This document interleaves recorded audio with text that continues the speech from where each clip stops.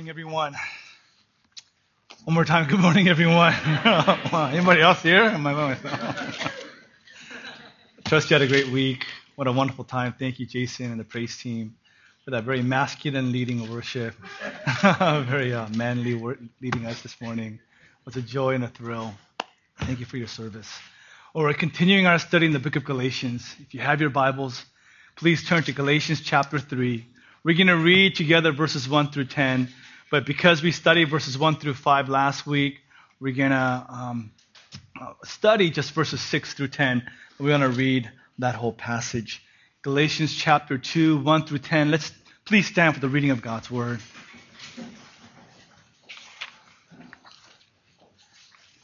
This is the word of God. Then after 14 years, I went up again to Jerusalem with Barnabas, taking Titus along with me. I went up because of a revelation and set before them, though privately, before those who seemed influential, the gospel that I proclaimed among the Gentiles, in order to make sure I was not running or had not run in vain. But even Titus, who was with me, was not forced to be circumcised, though he was a Greek. Yet because of false brothers secretly brought in, who slipped in to spy out our freedom that we have in Christ Jesus, so that they might bring us into slavery. To them we did not yield in submission, even for a moment, so that the truth of the gospel might be preserved for you. And from those who seemed to be influential, what they were makes no difference to me. God shows no partiality. Those, I say, who seemed influential added nothing to me. On the contrary, when they saw that I had been entrusted with the gospel to the uncircumcised, just as Peter had been entrusted with the gospel to the circumcised, for he who worked through Peter for his apostolic ministry to the circumcised worked also through me for mine to the Gentiles. And when James and Cephas and John, who seemed to be pillars, perceived the grace that was given to me, they gave the right hand of fellowship to Barnabas and to me, that we should go to the Gentiles and they to the circumcised. Only they asked us to remember the poor, the very thing I was eager to do. Please be seated. Well, I read somewhere a few years ago how a business person, how he described heaven, his view of heaven. For him, heaven was a place where there were no more meetings. Right? So I don't know about you, but a part of my heart agrees with him. Being in the ministry, for many of you guys, endless meetings. And after hours upon hours, what was that all for? Right? It was all for very little or for nothing at all. So if I can, swing it, I try to avoid meetings as much as possible. I try to cut short meetings as much as possible. I have a limited capacity for sitting in an office discussing issues. There's one meeting, though, I would love to have been in, and I would love to have been there early and stayed late. And that's the meeting described here in Galatians 2. This is a power meeting. This is an incredible meeting. And a few years ago, I was able to go to the Independence Hall in Philadelphia, and the Second Continental Congress met there. And my wife and I were actually in the room where they signed the Declaration of Independence. And in that room, 200 plus years ago, sat there John Adams, Jefferson, Benjamin Franklin, George Washington. They were in that room. Well, that's a powerhouse meeting, but what's happening here is much more monumental. In this meeting, there are 4 men who are responsible for all the books of the New Testament except for Hebrews and the Gospel of Matthew. These 4 men are responsible for the New Testament Bible, right? So Luke was a companion to Paul, so he got the gospel and from book of Acts through Paul. Mark was a companion to Peter. James, half-brother of Jesus. And John wrote the 3 epistles, Revelation, the Gospel of John. And Paul wrote all the epistles. So these 4 men are responsible for a bulk, 90% of the New Testament. And I wonder what they were talking about. I would love to have been a fly on the wall. Maybe ask a few questions as well, right? Just concerning what Jesus looked like. Right? What do you have, like Korean food, Korean barbecue? Those important matters. I would love to have known these questions. Well, so Peter described this meeting, and then he went on a tangent point as he was describing this meeting about Titus, the test case. Titus was a godly man, an overseer of the island of Crete. He was an elder, a pastor, and he was a Gentile believer. He was not circumcised. And in that private meeting around the Jerusalem leaders, they did not force Titus to be circumcised as proof that the gospel is salvation by grace through faith alone. That we are not to add any requirement to the gospel, any works to the gospel to be justified before the sight of a holy God. He went on that digression, and in verse 6, he comes back to this meeting, and then he describes these leaders, and he identifies them in verse 9. They're somewhat anonymous until verse 9. He identifies them as Peter, John, and James. And he uses this verb 4 times in this brief passage. The Greek word is dokein, and it means to seem, right? Idea is to appear. Look at starting with verse 2. Before those who seem to be influential. Verse 6, those who seem to be influential.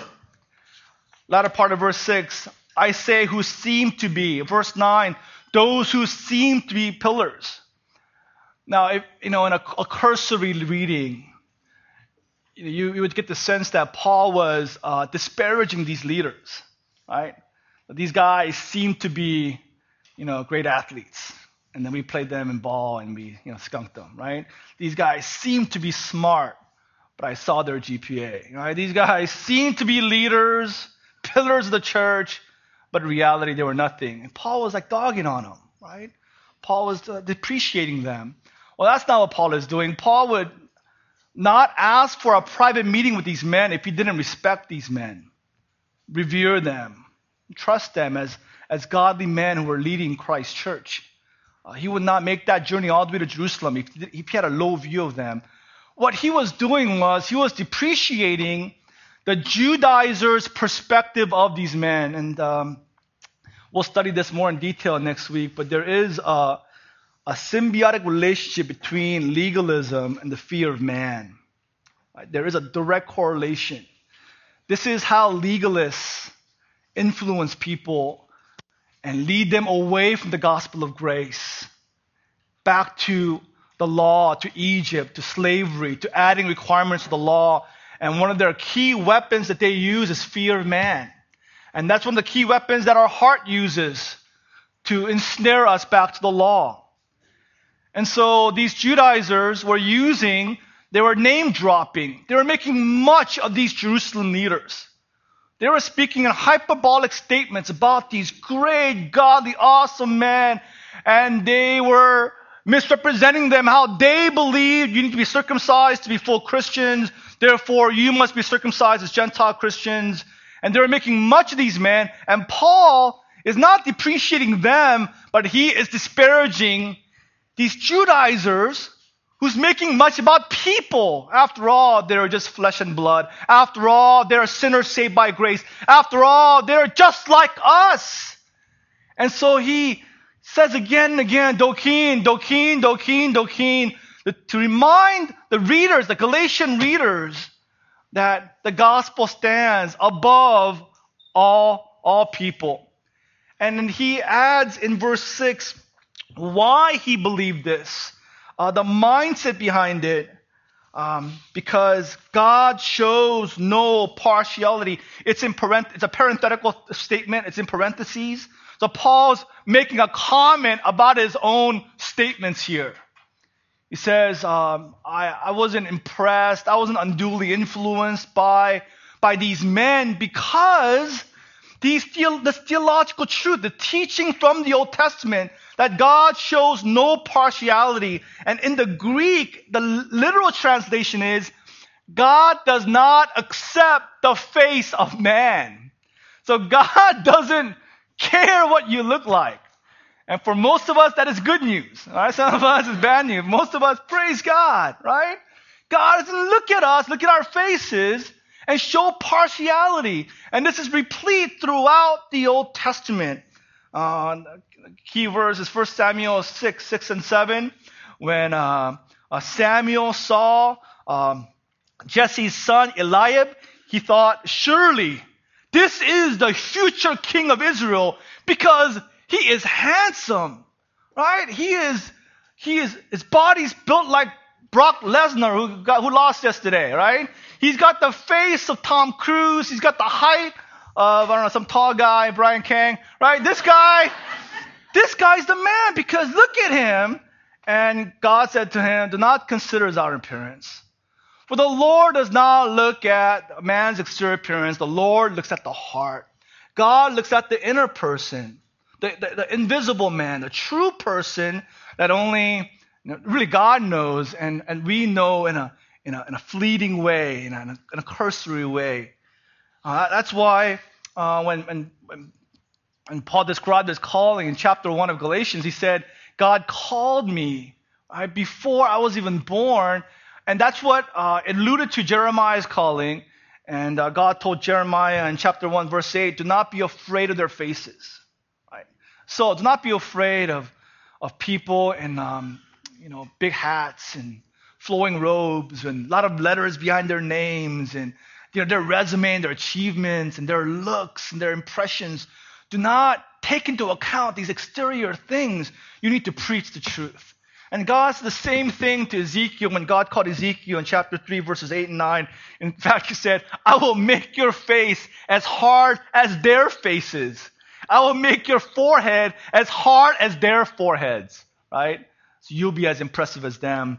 Do not be moved by their outward appearance. So that's what Paul is doing. He's not disrespecting them. He is disrespecting these false teachers who are trying to use, they're manipulating people by making much of other people to sow in their hearts fear of man, to add to the gospel works of the law. That's what he's doing. Right? So with that said, Paul describes this meeting and he says there were two results to this meeting. Very simple sermon this morning. Right? Very simple sermon. And even the children here will know what the sermon was about because there were only 2 points.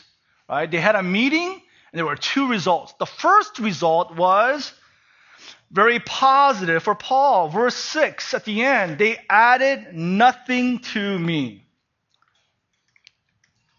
In the Greek, to me starts at the beginning of the sentence. And so in the Greek, emphasis was given not by an exclamation point, but how the sentence was structured. And so they would put in the front of the sentence anything they want to emphasize. And so he was doing a little bit of a Yodaism here, where he said, to me, they added nothing. To highlight the point that when I presented to them the gospel, present tense, the gospel I was preaching, right now, this is my message to the Gentile people. And I said it before them. And they heard the gospel, and then they didn't add anything. They didn't say, Paul, man, you left out the key feature of the gospel, which is the laws of the Old Testament.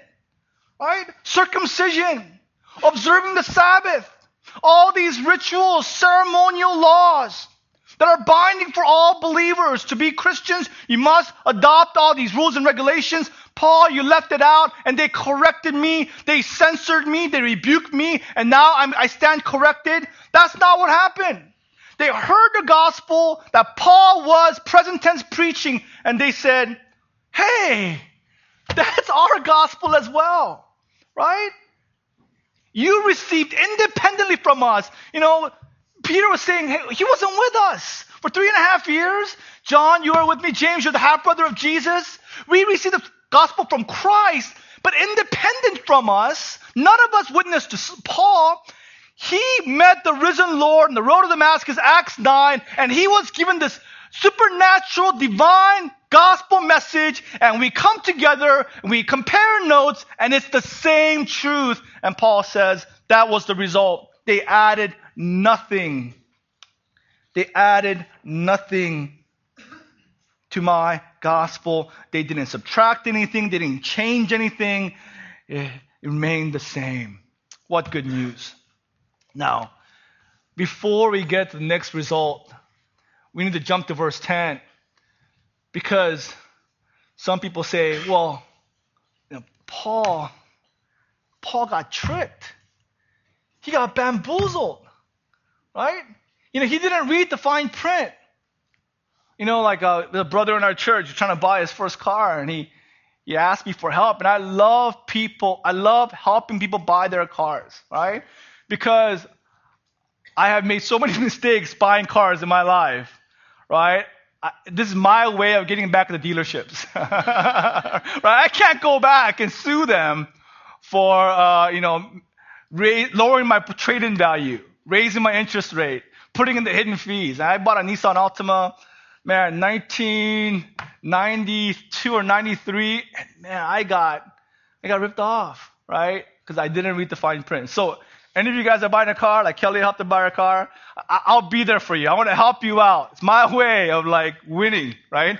And so we know when you buy anything, you got to read the fine print, right? And so Paul, he said he's all, proud. They didn't add anything. And in verse 10, they added a stipulation. Remember the poor. We asked you just one request. Remember the poor, right? They, under the radar, I snuck in a command, and they added to the gospel. And this is, again, Acts 11 meeting, right? Acts 11 meeting. So you fool me once, shame on you. Fool me twice, shame on you. Is that right?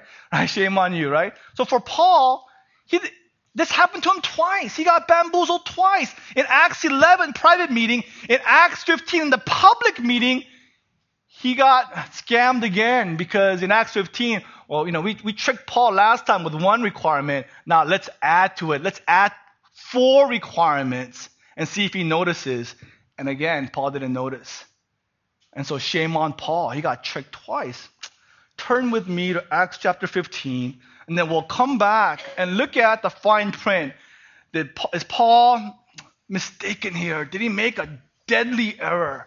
Did he compromise unknowingly by having a command of the Old Testament and having it added to the gospel to be a full Christian?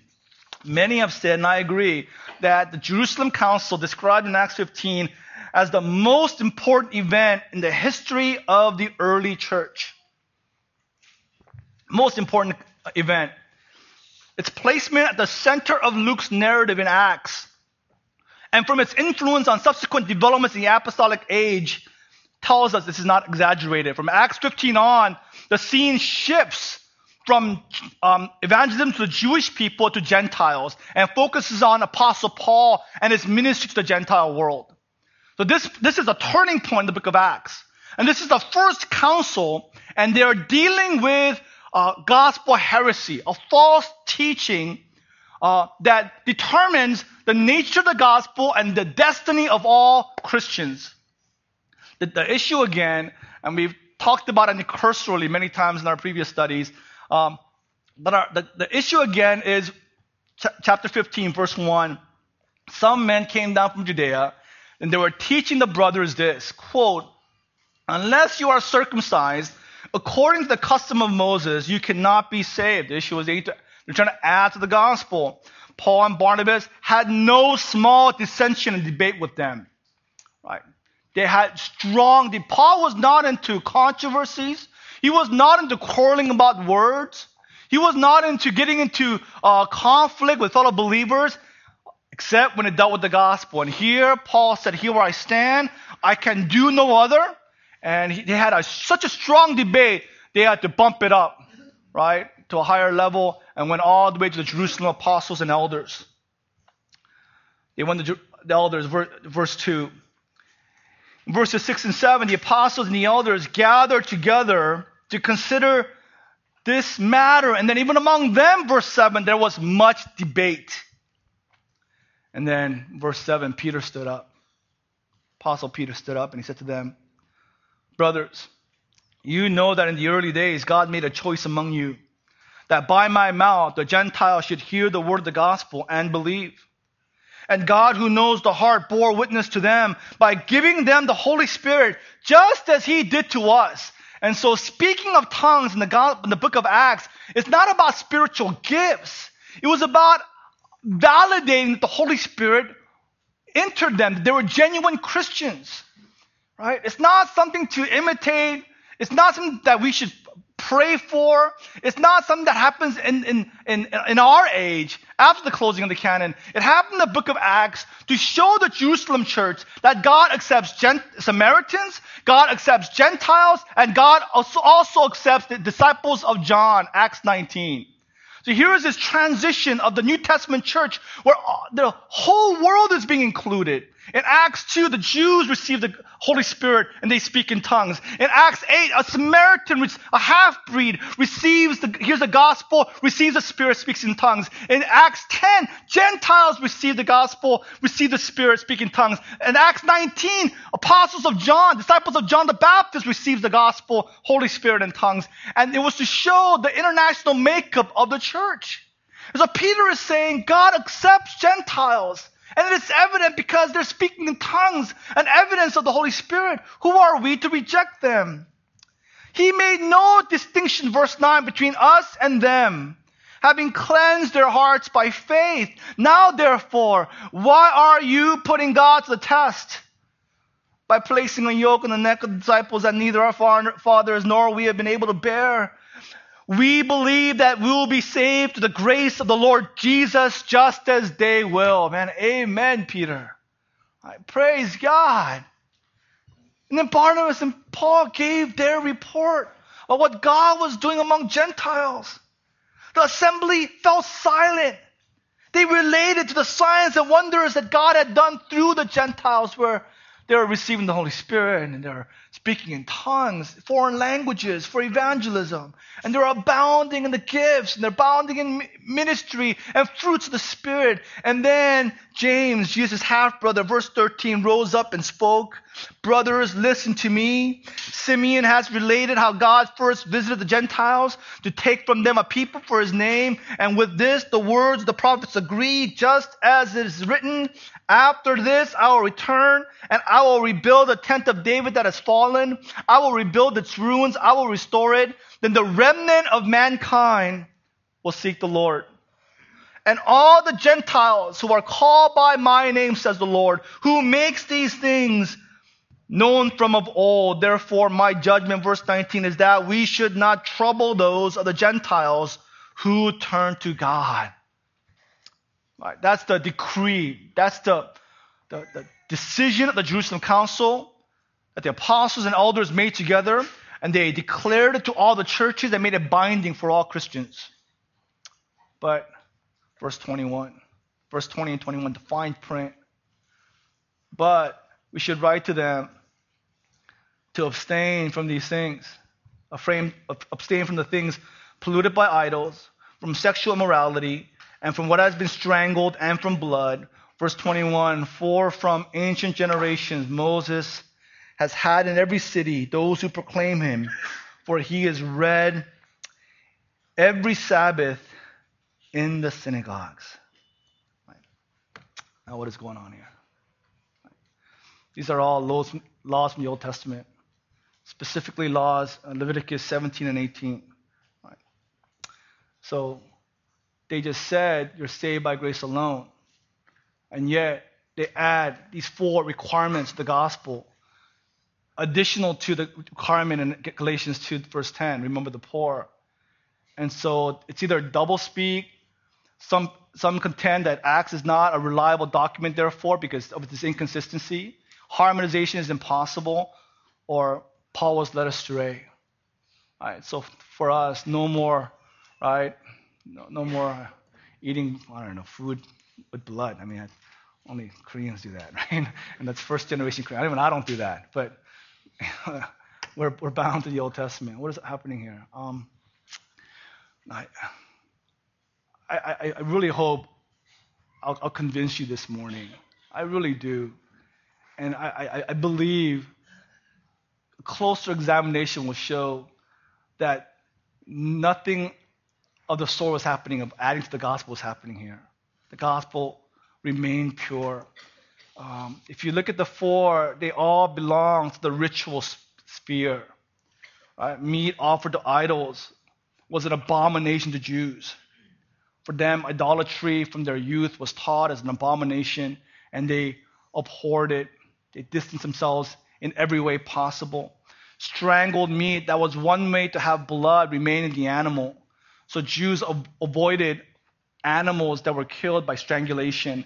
And then they considered that animal's life was in the blood. And so they refrained from drinking blood, which was often a main part of pagan worship in their temples. And the fourth category, porneia, sexual morality, it's talking in a general sense of immorality, sexual morality, fornication. But in this context, it's talking about the specific fornication that was practiced in pagan temples, where they saw the sexual act as part of worship to their pagan deities. And they openly engaged in orgies as part of their worship in their temples. This is what the Council of Jerusalem was addressing. Why? It was for the sake of Christian fellowship and for the sake of evangelizing Jewish people. It was for the sake of fellowship and also for evangelizing the Jewish people. J. Pohill, in his commentary, the New American Commentary, summarizes the 4 prohibitions in this way. The decrees were a sort of minimal requirements placed on Gentile Christians in deference to the consciences of their Jewish brothers and sisters in Christ. James's remark would fit here that there are Jews in every city who cherish the Torah. Gentile Christians should be sensitive to their consciences, these Jewish believers, their consciences, and should not offend them in ritual matters out of love for them. The law of love. This was the accommodation principle that Paul practiced himself. Described in 1 Corinthians 9:20, that when I was with the Jews, I became like them. I didn't do anything to stumble them, hinder them, offend them in any way. When I was with the Gentiles, I became like the Gentiles so as not to stumble them and hinder them and offend them. But when I was with the Jews, same thing. And here is a Christian church with Jewish believers and Gentile believers. And they were saying, Jewish believers, don't bother the Gentile Christians.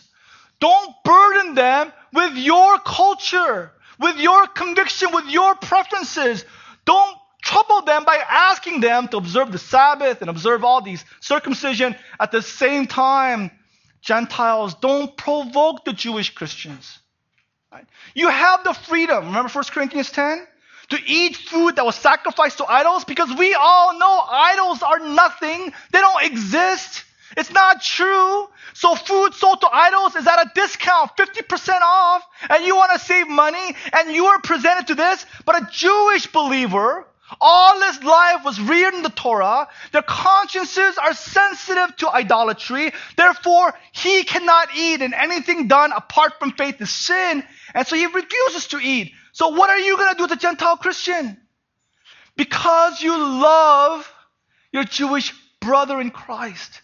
Even if a non-believer invites you to eat this food sacrificed to idols, because you love your Jewish brother, don't eat.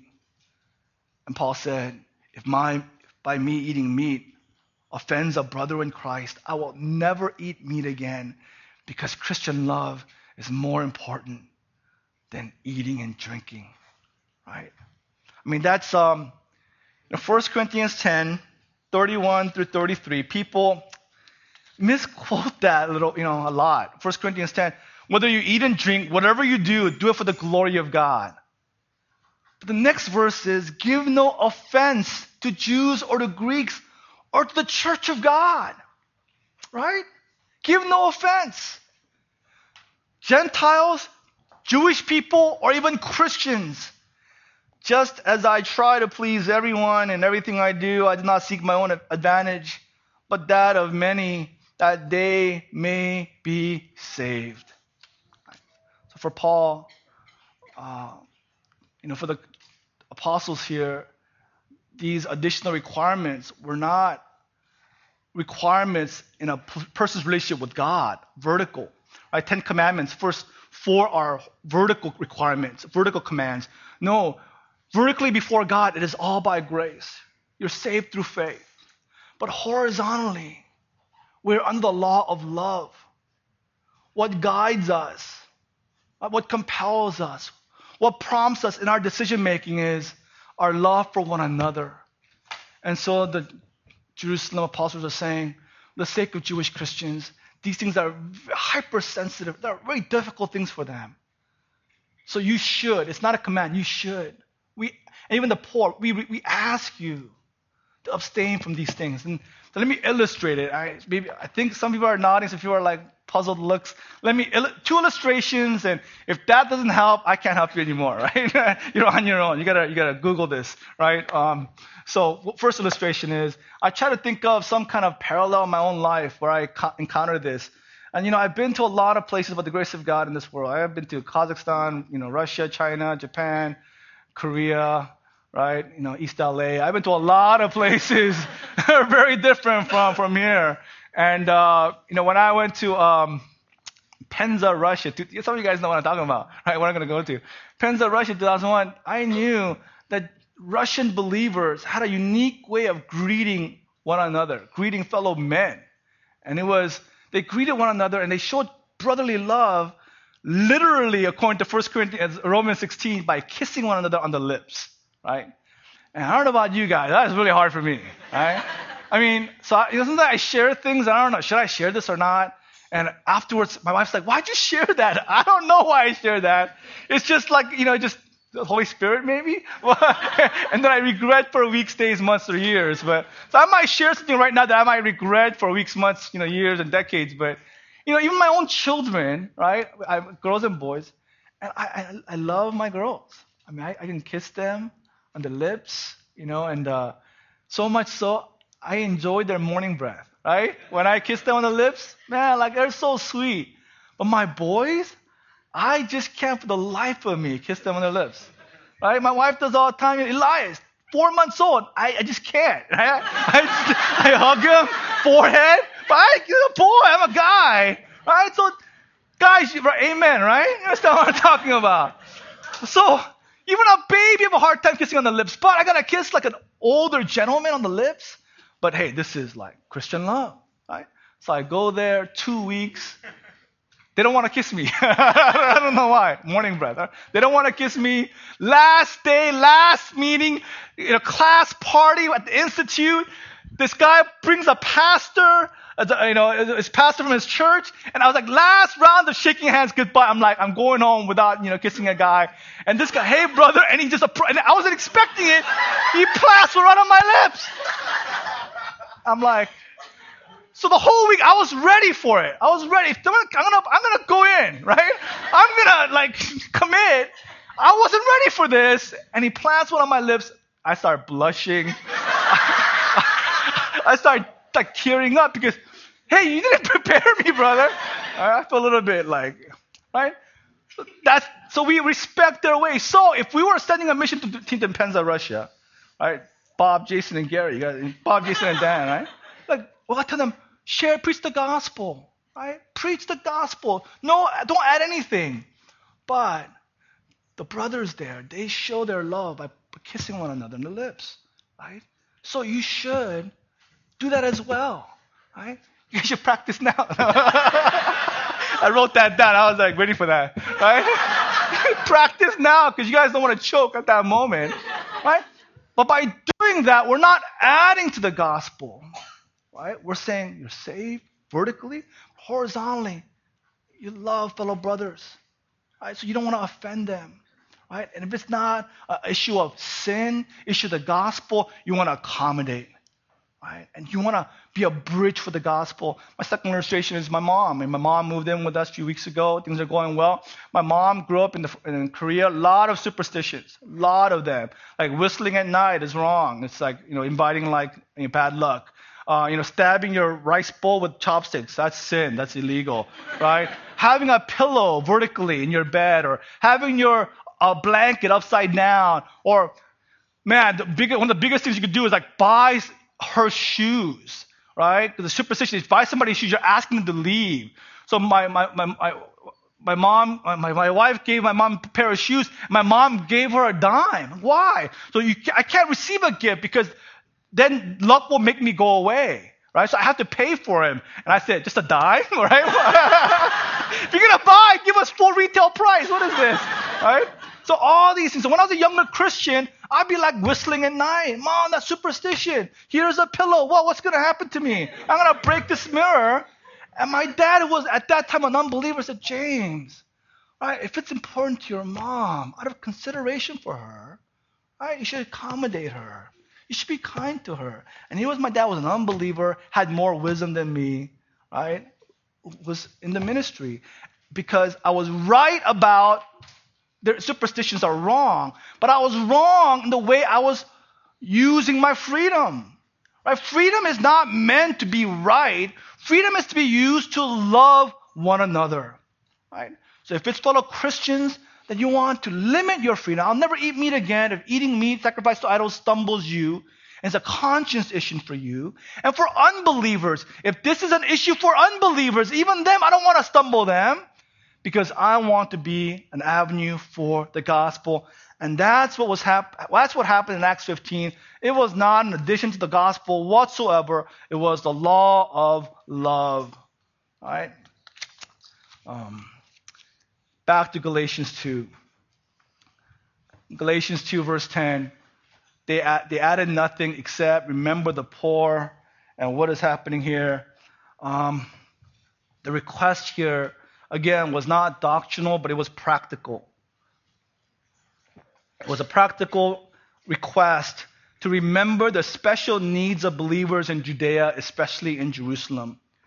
From the earliest days, Christians at Jerusalem suffered poverty, grinding poverty, so much so that widows were going without food. In Acts chapter 6, there was a big debate about all these widows who were going without food. And the church stepped in to meet their need. There was a great famine in the land. At the same time, Christians were persecuted. So they were cast out from their community, from their family and their friends. So it was that much more difficult for Jewish Christians. So Paul made this journey in Acts 11, Galatians 2, to bring money that he collected from Gentile churches in Macedonia. And so they were saying, Paul, thank you. Right? You're ministering to Gentiles, we're ministering to Jews. But remember, continue to remember the poor. And it was a way of saying, continue to remember us. Remember our need, our fellow believers, our need in Christ. And this is exactly what Paul did. 1 Corinthians 16, 1 and 3, he says, concerning the collection for the saints, as I directed you, the churches of Galatia, on the first day of every week, put something aside and collect when I come. And when I arrive, I will send those whom you credit by letter to carry your gift to Jerusalem.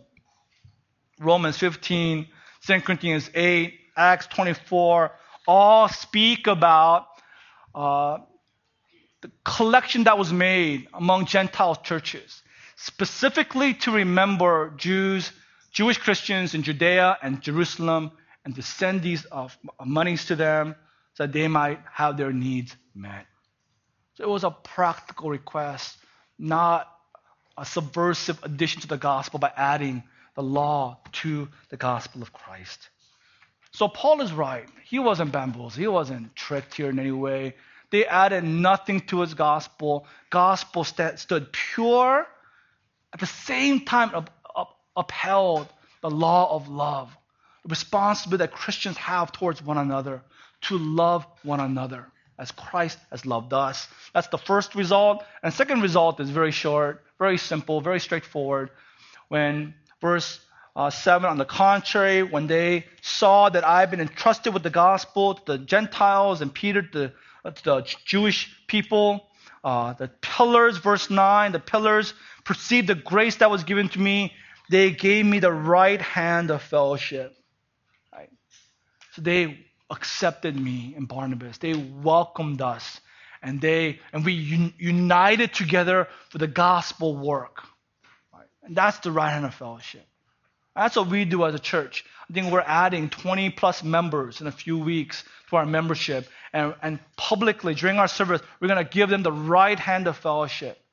And by doing that, we're continuing on this example, modeled in the scriptures, where we're saying we acknowledge you as fellow believers. We're united in the gospel, and we're going to contend together for the gospel as one man. Now, your ministry is going to be different than my ministry and her ministry. We're going to all run in a different way for the gospel, but we're united on the essence of the gospel and the goal of the gospel.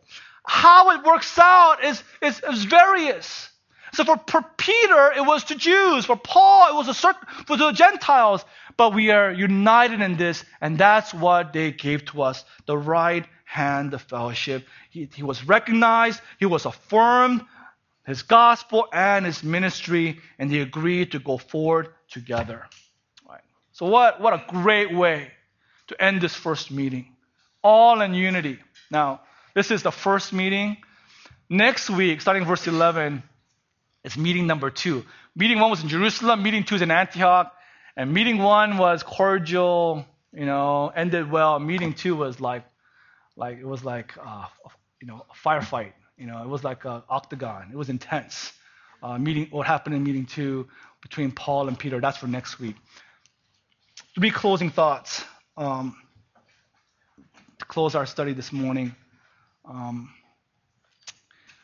Again, those 4 requests made by the Jerusalem Council and the request made here in Galatians 2:10, right?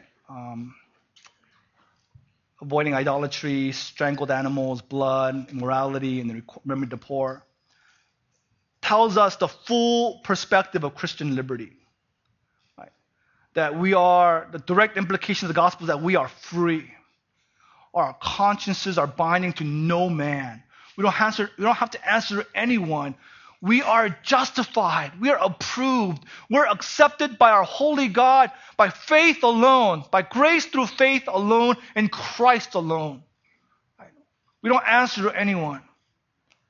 So we are free lords of all, slaves to none. At the same time as Christians, we are slaves to everyone because of the gospel, right? Because of Christ. So how legalists, they have the side agenda we talked about last week, apart from the gospel, right? Legalists have an agenda that they're always trying to burden people with, whether it's clothing, whether it's how much you spend money, or how your marriage should be, or how you should date, or how you should raise your kids, or how you should do your quiet time or study the Bible. They have this other agenda, and they want to burden people. Their agenda is law. But the other side, the freedom people, their agenda is freedom. Right? Their agenda is freedom rather than the gospel. Dan and I we're at a conference like 2 years ago. And it was in Dallas, Texas, a very conservative, Bible Belt, conservative pastoral meeting. And then a group got up and they were saying, well, we want to have a meeting for missional pastors, like cutting-edge pastors, younger pastors. And we're going to have a meeting after this session. And they made it a point several times, we're going to meet at a pub. We're going to meet at a bar, right? Come on. So this pub, we're going to meet there. And they made a point about, yeah, we heard you. You're going to meet at a pub, right? And so some of the older pastors were squirming in their seats. So I understand what's happening. It's a Baptistic, Texas, conservative. And these are young missional guys. So we have freedom to drink. And, I thought that wasn't necessary, right? We had the freedom that we talked about last week. But the agenda shouldn't be freedom. Agenda shouldn't be legalism. As Christians, our agenda is the gospel. Right? Our agenda is the gospel. So because of the gospel, we don't burden each other with our own convictions, with our own cultural baggage, with our own preferences. Right? We don't burden one another. At the same time, we don't provoke each other with freedom. If I know that doing this will stumble you, offend you, discourage you, then limit my freedom, not because I'm afraid of you, not because I'm a people pleaser, not because I'm a legalist, but because of the gospel, because of Jesus. Because as he loved me, I want to love you so that you might grow in the gospel. And so here in Acts 15 and Galatians 2, we see this perfect, full orb perspective of the gospel and our responsibility to one another. Right? I mean, Galatians 5:13, you are called to freedom, brothers. Only do not use your freedom as an opportunity for the flesh, but through love serve one another. Galatians 5:6, for in Christ Jesus, neither circumcision nor uncircumcision counts for anything, but only this counts. Only this matters. Faith working through love. Is your faith in Christ working out, causing you to love one another? Because that's the only thing that matters, right? So if you say you have faith to move mountains, but you have no love for one another, you are nothing. Right? You are nothing. You're not doing the work of God. That is not a faith that God is pleased with. Because the only thing that counts is faith working through itself in love. Second closing thought is remembering the poor. Remembering the poor, first of all, poor fellow Christians who are in need, and then the world. That is the heart of God. Hebrews 13:16, do not neglect to do good and to share what you have, for such sacrifices are pleasing to God. James 2:15-17, if a brother or sister is poorly clothed and lacking in daily food, and one of you says, go, I wish you well, be warm and satisfied, without giving him the things needed for the body, what good is that? So also faith by itself, if it does not have works, is dead. 1 John 3:17-18, if anyone has the world's goods and sees his brother, fellow Christian in need, yet closes his heart against him, how does God's love abide in him? Little children, let us not love in word and in speech, but in deed and in truth. Let's be in the practice of liquidating our assets, right? Selling things on eBay and Craigslist, right? And giving out of our plenty to meet fellow believers in their need. For this is the heart of God. And then third and finally, these ritual laws. I mean, you read the Old Testament, laws against idolatry and diet. I mean, it's just intense. Things you cannot eat. The kind of fabrics you cannot wear, right? Things you cannot do.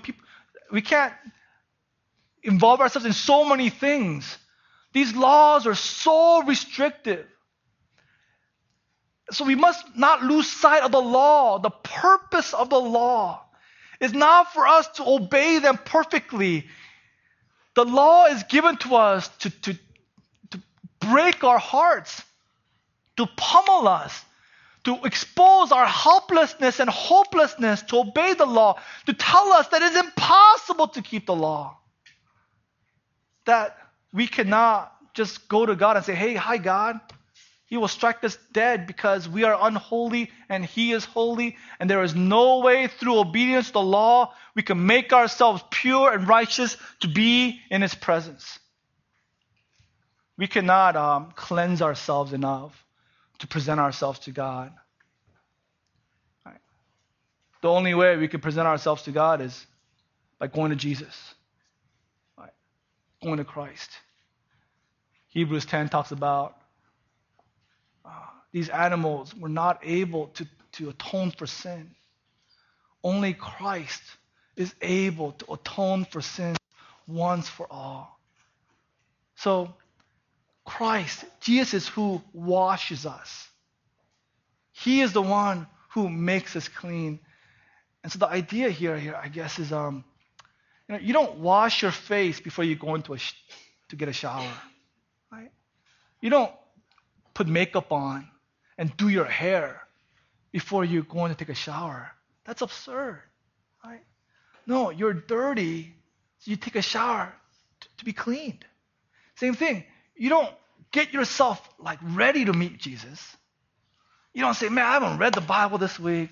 I haven't prayed.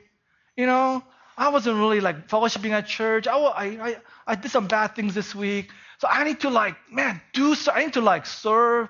I need to do, nursery ministry. I need to set up some chairs. I got to do certain things to get right with God so that I can meet Jesus.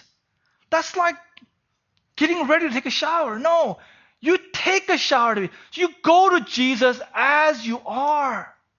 That's what the law is. You do all these things to meet God. In the new covenant, we go to Jesus with our filth, with our sins, and He makes us clean.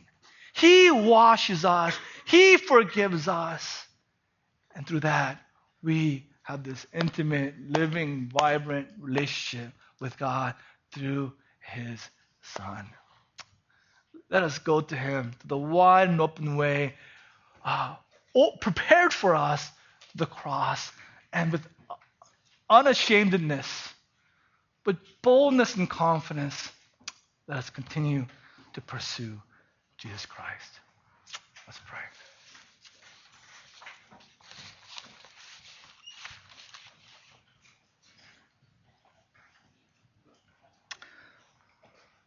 Well, Lord, we, Father who inspired the Scriptures, God who knew our name before we were even born, the heart searcher who knows the thoughts, the intentions, the motivations of our hearts. Lord, we thank you for the truth of the Scriptures and the gospel of Jesus Christ. We thank you for liberating us, freeing us from the burden of the law, where we are righteous not by works, but through faith in Christ alone. But we thank you also for guiding us and teaching us that this freedom is not to be used to indulge our flesh, but you've given us this freedom.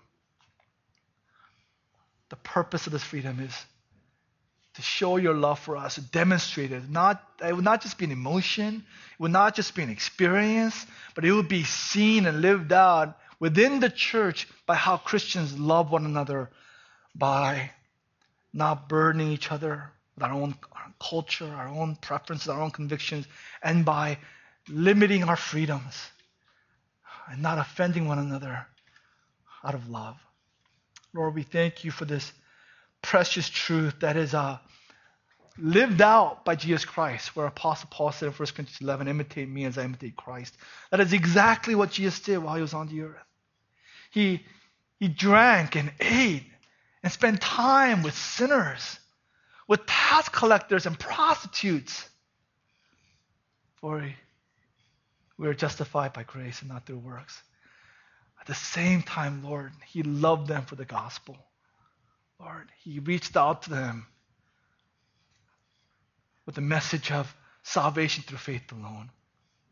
Lord, we pray that you would grant us gospel renewal in our hearts, where we can live in this paradoxical world. And because we know your love, we would so love one another. Thank you. In Jesus' name we pray. Amen.